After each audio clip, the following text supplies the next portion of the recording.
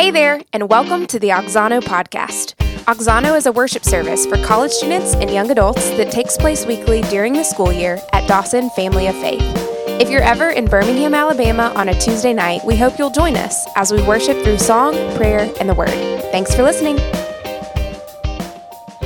It is my absolute privilege to be with y'all tonight here at Auxano. This has been a fun season for me these last few weeks, starting back in December, to be at Auxano a little bit more than I typically am, to get to know some of you, and then I get to learn your name, and then I see you on Wednesday night or I see you on Sunday morning, and sometimes I actually remember your name. And if I don't, you're very gracious and you remind me of your name and you say hey to me when you see me. And I'm very grateful for that. But I am just excited to be with you tonight, just standing right back there behind where Austin's sitting. See, I didn't call Jake about tonight. I'm calling out Austin. Back there behind where Austin is sitting, just standing there, being able to worship with you and to see you praise God together, to pray together, and now to open God's Word and for us to study His Word together. It really is just an absolute privilege for me to be here. I've been excited about this day and looking forward to it. We're going to be in Galatians chapter 5. So if you want to go ahead and turn to Galatians chapter 5, we're going to start there. If you've got your hard copy of God's Word with you, we're going to be moving around a good bit in it. So we're going to start there in Galatians 5, but we're going to flip around a little bit. So if you're using your phone, you're probably a lot better at it than I am to navigate that. So we'll be looking at, we'll stay mostly in the New Testament, but we will be moving around a good bit tonight. First thing I want to do is, you probably see me a good bit on Sunday mornings, and I see you on Sunday mornings, and I may see you on Wednesday nights, and I'll see you here at Auxano, but probably rarely do you see my family with me when you see me in those moments. So I want to introduce you to my family real quick. There's going to be a picture of them come up here. So my wife is Miley. She's over there on your far right. Miley and I met at Samford. I guess I graduated in 2003. There, you know how old I am. Some of y'all weren't even born yet. But we both graduated from Samford. That's where we met. We just celebrated 18 years of marriage in January. And the redhead there on the far left, that's our daughter Addison. She's 12. Addison is into, she loves to read. She's big into Harry Potter, big into Land of Stories, big into, she's read the Chronicles of Narnia. She loved Percy Jackson. I don't know if y'all are familiar with these things, but these are what she loves. She's on the robotics team at Pizitz Middle School, so she gets none of that from me. But she is a smart one. She loves to sing. She does piano and voice. She's dabbled in sports a little bit. I'm going to be honest, that's not her thing. She's gonna stick with the the smart things, the reading and the robotics and stuff like that. Audrey in the blue sweater there. Audrey is 10.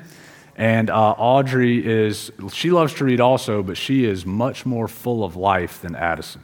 So Audrey is big into dance. She does jazz dance. She has done some ballet and stuff through the years. She likes to play basketball. She's played the last 3 years. She's done some other sports, but she is very active. She is always moving. But just two sweet girls. So I show you this picture so you can see my family, and also so that you know that I am a blessed man indeed, that God gave me those three women that I get to live with and do my best to steward those relationships well. So that's my family, a little bit about us. So we're going to be in Galatians chapter 5. So Cole last week, if you were here last week, Cole focused on love one another. So we're looking at these one another passages. We're going to pick that up tonight about what it means to be at peace with one another. And we're going to do that by starting with the fruit of the Spirit in Galatians chapter 5. And then we're going to look at some other New Testament passages where Jesus teaches about peace with one another and peace with God, where Paul teaches about peace with God and peace with one another. And so just to outline what we're going to do tonight, we're going to start with peace with God and how we have peace with God. We're going to go to the peace of God, and then we're going to talk about the peace that God calls us to give, and that's peace with one another. So we're going to start in Galatians chapter 5, where Paul says, Galatians chapter 5, verse 22 and 23. Paul says, "But the fruit of the Spirit is love, joy, peace, patience, kindness, goodness, faithfulness, gentleness, self-control. Against such things there is no law." So we're going to dial in on the third one there. The fruit of the Spirit is love, joy, peace. And when you look at Galatians chapter 5 here, Paul is writing to these Christians in Galatia, and he's talking to them about the works of the flesh, or the desires of the flesh, and the works of the Spirit. and how the works of the flesh and the fruit of the Spirit are at battle. They're at war with one another. There's conflict between our desire to bear the fruit of the Spirit, but we still have the works of the flesh and the desires of the flesh tugging at us. And there's a war that's going on there, and what we know about conflict is that most often it takes conflict to get peace. That there's war that leads to peace. There's difficult conversations that have to happen that lead to peace in relationships. So often it takes a conflict for there to be peace. And when you think of the word peace, I don't know what images come to your mind or what stories you think about. But for me, I go to moments in my life where there was everything but peace, and all I wanted there to be was peace. And so one example of this, in my time at Samford, I started out as a business management major, and then my sophomore year of college, as I felt God calling me to ministry and sensing that call, I had this question: what can I change my major to and not have to take any more accounting? And so that was the major I chose, was public administration. So public administration is a mix of business and political science. I could graduate in 4 years and not have to take any more accounting, so I pursued public administration. How much do I use public administration today? Maybe a little bit. But got the degree, got out of Samford. So part of my degree was I had to do, part of my program is I had to do internships. Public administration deals with like local government, small government, even up to the national government level. So I did some internships with local government organizations. One of those was a local school system. So I interned it's not even there anymore, it's a Birmingham City school out towards Irondale, an elementary school, and I interned with the principal there. And I would go a couple days a week.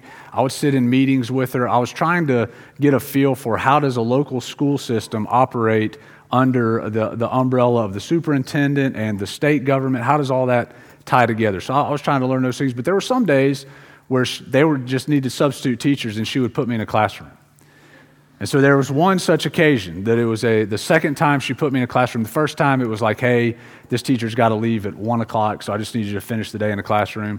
But the second time she put me in a kindergarten classroom at about 10:30 in the morning. The teacher needed to leave, and she goes, hey, I just need you to take care of this class the rest of the day.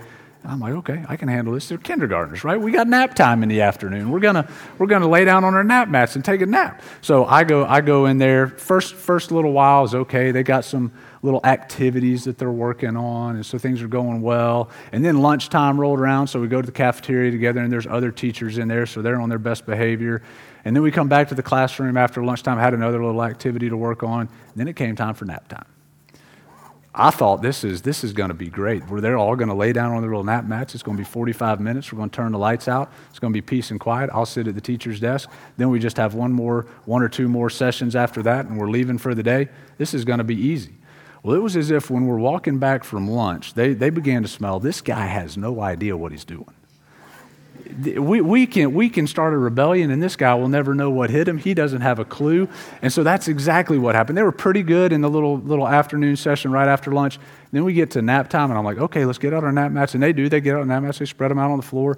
And they all kind of act like they're going to lay down, and then chaos ensued. And they were doing everything except what I was asking them to do. All I needed to do was lay down on their nap mat. But they are doing everything but that. They're in the hallway. They're not asking me if they can leave the classroom, but they're going in the hallway. They're moving around the classroom. I mean, the lights are out. I'm trying to get peace and quiet here. I go next door. I grab one teacher, say, I'm going to need your help in here. She comes in. She gets them calmed down for a few minutes. Chaos ensues again. They're everywhere. I have no control. I'm trying everything I know. I'm trying not to lose my temper. I'm trying to be the nice sub.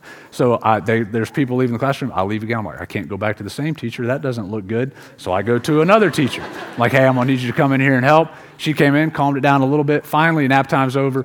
I thought for sure that was just going to be a peaceful time, and all I wanted was for them to just lay down on their nap mat, take a little nap, we'll wake up, and we'll finish the day. All I wanted was some peace and quiet for them to just rest in that time. And it was anything but peace and rest. And so for you, it might not be a storm of kindergartners that you're facing. It might not be a swarm of little gremlins that you think should be laying down, doing what they're supposed to do. That might not be what you're facing, but maybe it is the demanding stress of school that you're facing. Or maybe it's the pressure to succeed. You're in this phase of life as college students and young adults, and you feel this pressure to succeed. And what's my career going to be? Maybe it's a strained relationship. Or maybe there's anxieties in your life that you're thinking about short-term plans and long-term plans, and these anxieties begin to creep in.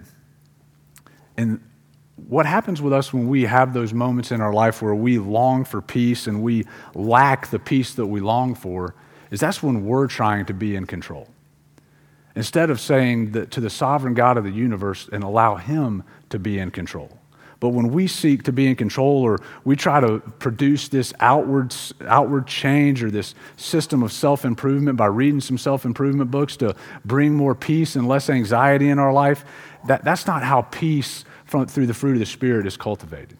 But it's cultivated when we allow the Holy Spirit to work in our hearts and we abide deeply in the Prince of Peace, Jesus Christ. So what does this look like? What does peace look like in the everyday life of a believer?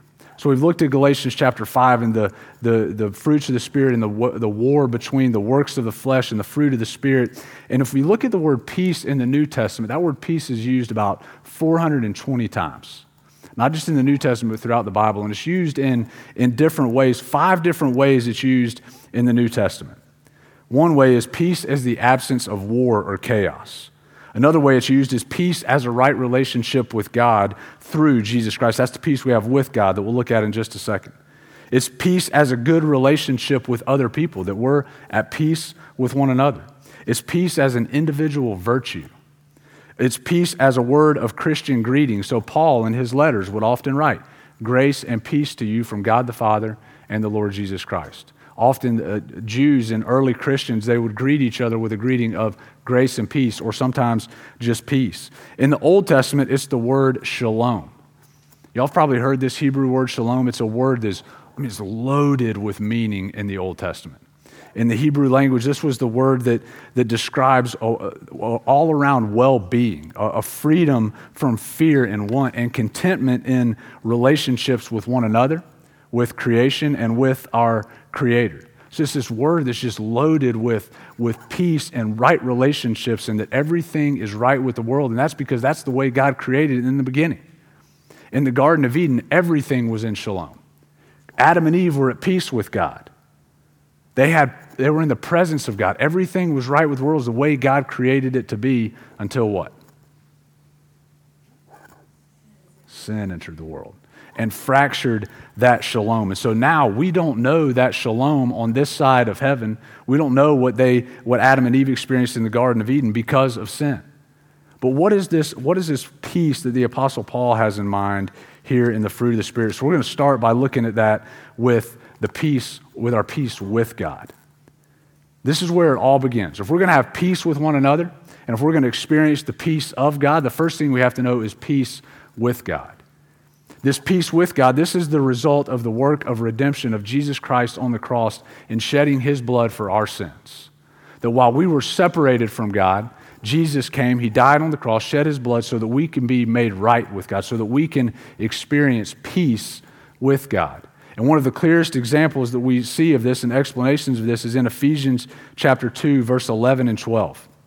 So if you want to flip there, Ephesians chapter 2, verse 11 through 18, we're going to look at. I'm going to stop a couple places along the way. Ephesians chapter 2, verses 11 through 18. It says, therefore, remember that at one time you Gentiles in the flesh, called the uncircumcision by what is called the circumcision, which is made in the flesh by hands. Remember that you were at that time separated from Christ. Listen to these next few phrases. Remember that you were separated from Christ. So Paul is reminding the Gentiles of who they were before Christ, before they encountered the saving work of Christ. Before they encountered his death and burial and resurrection, he's reminding them of who they were in the same way he reminds us of who we were before we encountered Christ. He says, remember that you were at one time separated from Christ, alienated from the commonwealth of Israel. So there's one word, separated, alienated. Strangers to the covenant, separated, alienated, strangers to the covenants of promise, having no hope and without God in the world. But now in Christ Jesus, you who were once far off have been brought near by the blood of Christ, for he himself is our peace, who has made us both one and has broken down in his flesh the dividing wall of hostility, by abolishing the law of commandments expressed in ordinances, that he might create in himself one new man in place of the two, so making peace, and might reconcile us both to God in one body through the cross, thereby killing the hostility. And he came and he preached peace to you who are far off, and peace to those who are near. For through him we have access in one Spirit to the Father. Jesus Christ gives us peace with God. Just like these Gentiles whose Paul is writing to, we were once alienated, separated. We were strangers to God. Paul also writes in other places that we're hostile to God. We're dead in our sins and transgressions and can only be made alive to God in and through Jesus Christ and his saving work on the cross. We are reconciled to God through Jesus and his atoning work on the cross. That's how we have peace with God. Romans 5 verse 1 says, therefore, since we have been justified by faith, so we've been made right, justified is to be made right with God by faith, we have peace with God through our Lord Jesus Christ. So we were once strangers, alienated, separated from God, but in Christ Jesus, we are at peace with God. We experience peace with God. Jesus says it this way in Matthew chapter 11, verses 28 through 30, a familiar passage. Jesus says, come to me. Do you hear that invitation? Jesus says, come to me, all you who labor and are heavy laden, and I will give you rest. Take my yoke upon you and learn from me, for I am gentle and lowly in heart, and you will find rest for your souls, for my yoke is easy and my burden is light. Jesus says, come to me, all you who labor and are heavy laden, and I will give you rest. So just like in that kindergarten class, when they're supposed to be resting and there's no peace, there's chaos, that's what our life is like apart from peace with God. It's chaos. We're separated from God because of our sin.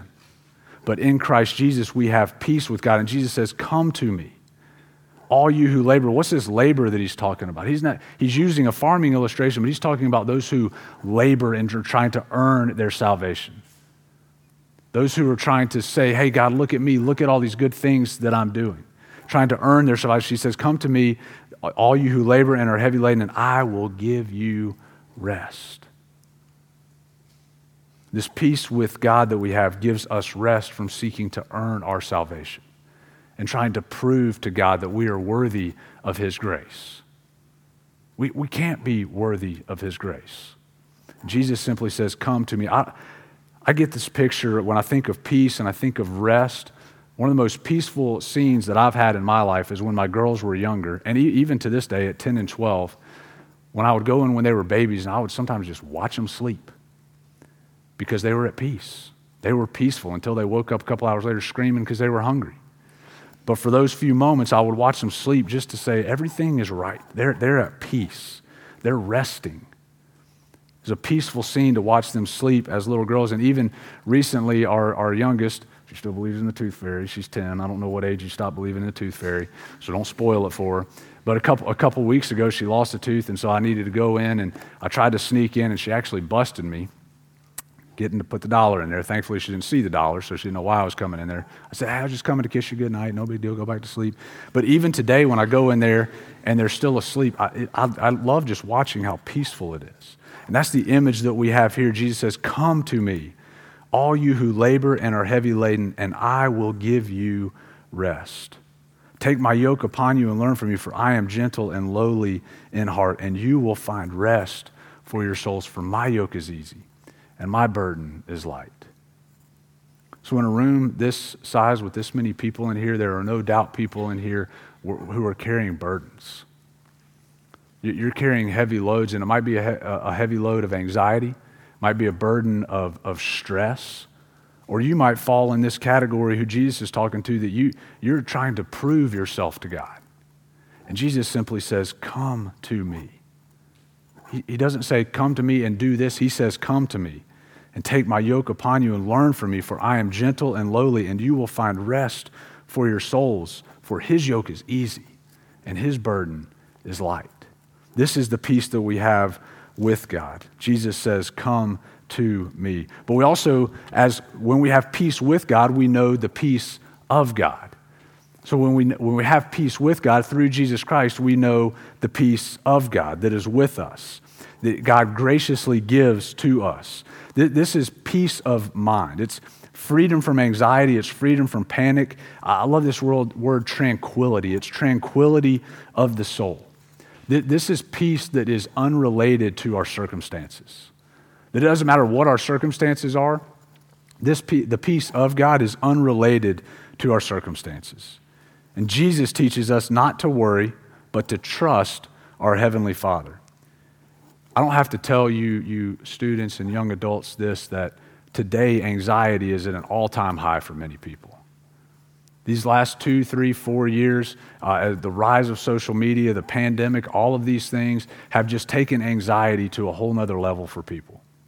And we can look on social media and you have these pressures that are thrown at you. You see this, what does a perfect life look like? I'm putting perfect in quotations. That there's relationships that cause you anxiety. It might be family relationships or friendships that cause you anxiety. There's worry about what you're going to do next, what you're going to do for a career or for grad school, or what is your calling. And there's all these things that pile up in your life that cause anxiety. And that's not just for your age group, that's for middle schoolers and high schoolers. We've dealt with it with our daughters.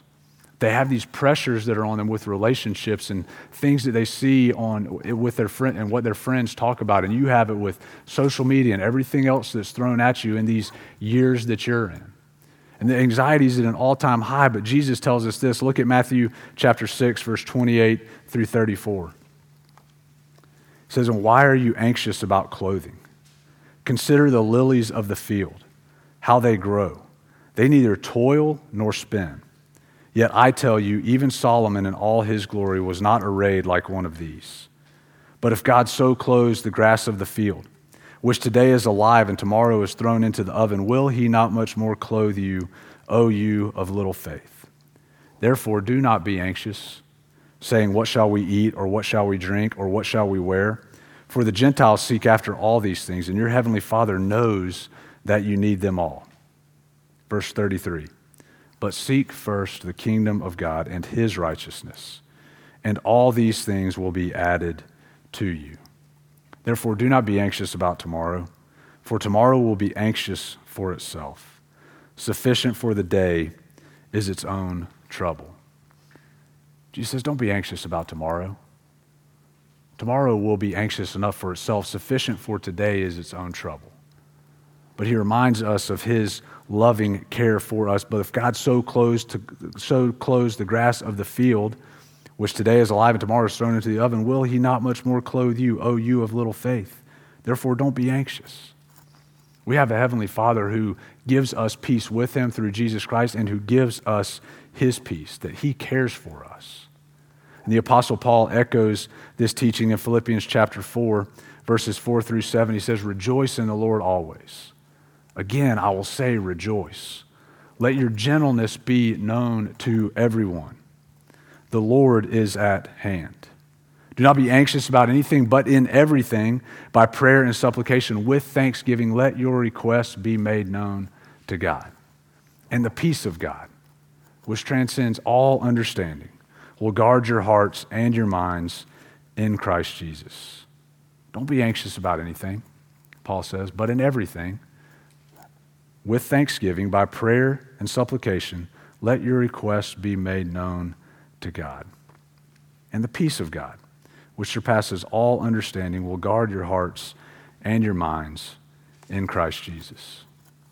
Charles Spurgeon, many of y'all have heard of him. He was an 18th century pastor in London, great preacher, great pastor, Metropolitan Tabernacle Church. He often told a story to his congregation about a woman who was on board a ship with her husband, who was the captain of the ship. And in the midst of storms, this captain's wife would often be just stressed and disturbed, and she couldn't calm down and relax in the midst of storms when they were out on the sea.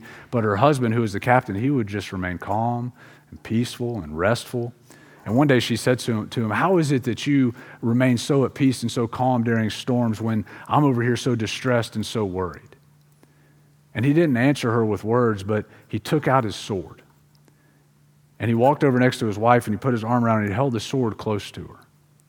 And she smiled at him. And he said, "Why do you smile when I hold this sharp sword next to you with which I could kill you in a minute?" And she said, I don't fear this sword when it's my husband who wields it. And the captain of the ship said, "Well, neither do I fear the storm when it's my Father who sends it and who manages it." And then Spurgeon goes on to say, "Now, since all the trials and troubles of this mortal life are as much in the hands of the great God as that sword was in the hand of the good woman's husband, we need not be afraid of them, for they are all in his power. When he rides aloft in his chariot and the skies tremble at the sound, why should you tremble, even you timid ones?" That is the peace of God that is a settled trust in God's fatherly care. And it's a steady refusal to give in to anxiety. It's a choice not to worry, but to pray and to trust God. And this kind of life that demonstrates this peace of God is a powerful witness to the gospel, because it shows that we trust our Heavenly Father. We trust the peace that we have in him. This captain of the ship, he knew that Jesus slept in the stern of a boat during a fierce storm on the Sea of Galilee. And he knew that he could trust God and rest with tranquility of soul, even in the midst of the storms of life. And we, each one of us, have this same peace of God with us every moment of every day. So when anxiety creeps in and when worry comes in your life and tries to get a foothold, be reminded that you have a God who is a God of peace, and he gives you his peace to sustain you. So we have peace with God through the blood of Jesus Christ shed on the cross that gives us the peace of God, a settled trust in God's fatherly care. And because we have peace with God and we have the peace of God, then we can live at peace with one another. This is the peace that God calls us to give. This is the peace God calls us to give, is to live at peace with one another, to work for peace among Christians and among all people. This is how the fruit of the Spirit of peace is reflected in our lives. It's how we practically live out the peace of God that is at work within us. And we cultivate this peace of God within us like the fruit of a tree or a vine. We abide deeply in Christ and we cultivate this fruit of the Spirit, peace. One of the best places for us to reflect on what it looks like to be at peace with one another, especially as followers of Christ, as the body of Christ, as the church, is in Romans chapter 14 and 15. So if you want to flip there, Romans chapter 14 and 15, I'll set up what's going on. This is what Kaylee read so well for us a few minutes ago. I'll set up what's going on, and then we'll look at this passage. So Paul's writing to the church in Rome where there are Christians from Jewish background and there's Christians from a Gentile background. And they have different things, different feasts that they celebrate, different holy days that they celebrate, different foods that they deem are clean and are unclean. And these differences are causing disputes and divisions in the church in Rome. And so Paul is writing to them to hey, on these disputable matters, you can agree with one another in brotherly love. Now, there's indisputable matters in the church as well, and Paul addresses those. There's indisputable matters, things that we cannot dispute, but there's disputable matters that we can disagree on, and we're still within gospel Christianity, evangelical Christianity, and we can disagree on those and be at peace with one another. Let's look at Romans chapter 14, verses 1 through 12. Paul says, as for the one who is weak in faith, welcome him, but not to quarrel over opinions. Think about how simple of a statement that is. As for the one who is weak in the faith, welcome him, but not so you can wrestle with him over opinions. We're not talking about truth here. Paul's talking about opinions. One person believes he may eat anything, while the weak person eats only vegetables. Let not the one who eats despise the one who abstains, and let not the one who abstains pass judgment on the one who eats, for God has welcomed him. Who are you to pass judgment on the servant of another? It is before his own master that he stands and falls, and he will be upheld, for the Lord is able to make him stand. One person esteems one day as better than another, while another esteems all days alike. This is those different holy days and festivals and feasts that they would celebrate on certain days. Each one should be fully convinced in his own mind. The one who observes the day observes it in honor of the Lord. The one who eats, eats in honor of the Lord, since he gives thanks to God, while the one who abstains, abstains in honor of the Lord, and gives thanks to God. For none of us lives to himself, and none of us dies to himself. For if we live to the Lord, and if we die to the Lord. So then, whether we live or whether we die, we are the Lord's. For to this end Christ died, and lived again, that he might be Lord of both the dead and of the living. Why do you pass judgment on your brother? Or why do you despise your brother? For we will all stand before the judgment seat of God, for it is written, As I live, says the Lord, every knee shall bow to me, and every tongue shall confess to God. So then each of us will give an account of himself to God. Paul's bottom line instructions here in these first 12 verses is summarized in verse 19. If you look down just a little bit there at Romans chapter 14, verse 19, he says, So then, let us pursue what makes for peace and for mutual upbuilding. You hear that? Real simple. Let us pursue what makes for peace and for mutual upbuilding. And he reinforces this bottom line instruction with several points throughout chapters 14 and 15. I'm going to outline them real briefly here. As Christians, we are accepted by the same Lord. We share the same Lord and are united in his name and the truth of his gospel. We are all servants of the same master. Only God has the right to judge. This doesn't mean that we don't need to contend for truth and for sound doctrine. So I want to be real clear here. This is where we get into what are indisputable matters and what are disputable matters. We need to contend for the truth of God's word. As Bible-believing Christians here at Dawson in the body of Christ, we need to contend for what God's word says. But we can contend for the truth in a loving and peaceful way. We can do it in a people are going to disagree with the core tenets of Christianity, but we can disagree in a peaceful and loving way. So some examples of some indisputable matters is we can't deny the authority of Scripture. We can't deny the authority of Scripture. We can't deny the deity of Christ. These are indisputable matters. Jesus was fully God and he's fully man. He was God in the flesh. We have to stand firm on that. The truth of the resurrection of Jesus, that's not up for debate. That comes down to the authority of Scripture because the Bible says that Jesus rose from the dead. So we can't disagree on that. One way to salvation, we can't disagree on that. Whether our human depravity, that we are totally sinful, we're without hope apart from the saving work of Jesus Christ, all of those are things that we cannot disagree on. We can't disagree on those things and be within Christianity. Those are indisputable matters. Now, there are people that disagree with those, and we can disagree with them lovingly, but we need to disagree because those are outside of Christianity. Those are outside of biblical evangelical Christianity. But in the indisputable matters, we need to make every effort to pursue peace. So let me give you some examples of these. These are things we can disagree on, and we can still be within evangelical biblical Christianity. An example of this is baptism. Now, I am Baptist. And I will tell you that I think that baptism by immersion after becoming a believer is the way baptism should be done. And I could defend that from Scripture. But I have some Presbyterian brothers and sisters who baptize infants, and they can make a really good case from Scripture for infant baptism. So they're not outside of evangelical Christianity because we disagree over baptism. They're our brothers and sisters in Christ. We can disagree on that. Worship style. Whether we open up a hymnal and sing hymns with no music, no musical instruments, or whether we have guitars and lasers and smoke and lights, we can disagree on that. We can disagree on that, and we can go to the same church in the same body of Christ. We can disagree on that, and we can even go this far. We can learn to sing each other's songs, and we can worship together with each other's music and learn to love and to appreciate other styles. Sunday dress, what you wear on a Sunday morning, we can disagree on that. The church I grew up in Pensacola, Florida, which is a town that's on the city that's on the beach, people would come in flip-flops and shorts. My parents never let me wear that. But we still went to the same church with those people. You don't see a lot of people here at Dawson in shorts and flip-flops, but you see different kinds of dress, and we still go to church together. That's something we can disagree on. The Lord's Supper.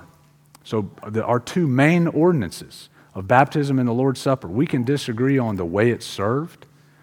Here at Dawson, we say it's an open table, which means if you're a follower of Jesus, you can partake of the Lord's table here at Dawson. But there are some churches, some Baptist churches, who would say, if you have not been baptized as a believer by immersion, you cannot take of the Lord's Supper at their church. But we can disagree on that. We can disagree on do you dip the bread in the juice, or do you eat the bread first and then drink the juice? We can disagree on those things and still be within Orthodox Christianity. So we can disagree on those things and we can do it peacefully. And I remember in my time in college, I got in some heated debates over disputable matters with people.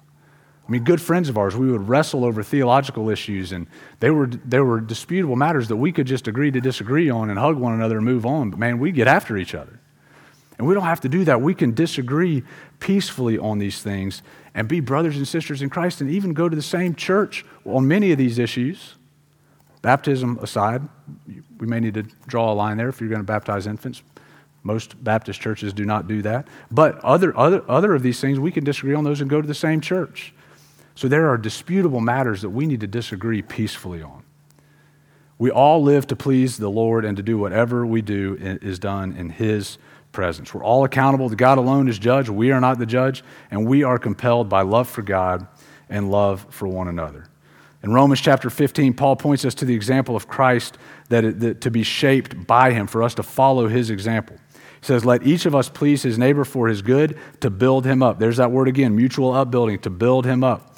Verse 7 in Romans chapter 15, therefore welcome one another as Christ has welcomed you for the glory of God. This is what it means for us to walk in the fruit of the Spirit and to follow Jesus as our example, to be at peace with one another. Paul shows us what that means is to accept one another, to work hard to live at peace with others, even when we disagree on indisputable and disputable matters. Again, we can disagree on both of those things lovingly. And we can sing together and worship and bring glory to our God together. This is the source of this peace that we have is the power of the Holy Spirit. So as we walk in the power of the Holy Spirit and we wage war against the works of the flesh and we cultivate the fruit of the Spirit of peace in our lives, we can live peacefully with all. The Apostle Paul also says in Romans chapter 12, verse 18, as we close, he says, if possible, so far as it depends on you, live peaceably with all. This is the peace God calls us to give. And cultivating the fruit of peace in our life demands not that we try harder. It doesn't demand that we try harder, but that we abide deeply in Jesus Christ, the Prince of Peace, and that we walk in the power of the Holy Spirit. And Paul says, so if possible, as far as it depends on you, live peaceably with all. Let's pray.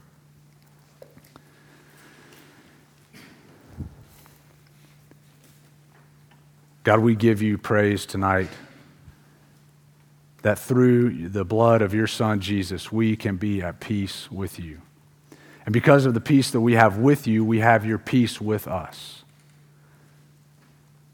That we experience your peace in our daily lives, and we can have this settled trust in your fatherly care.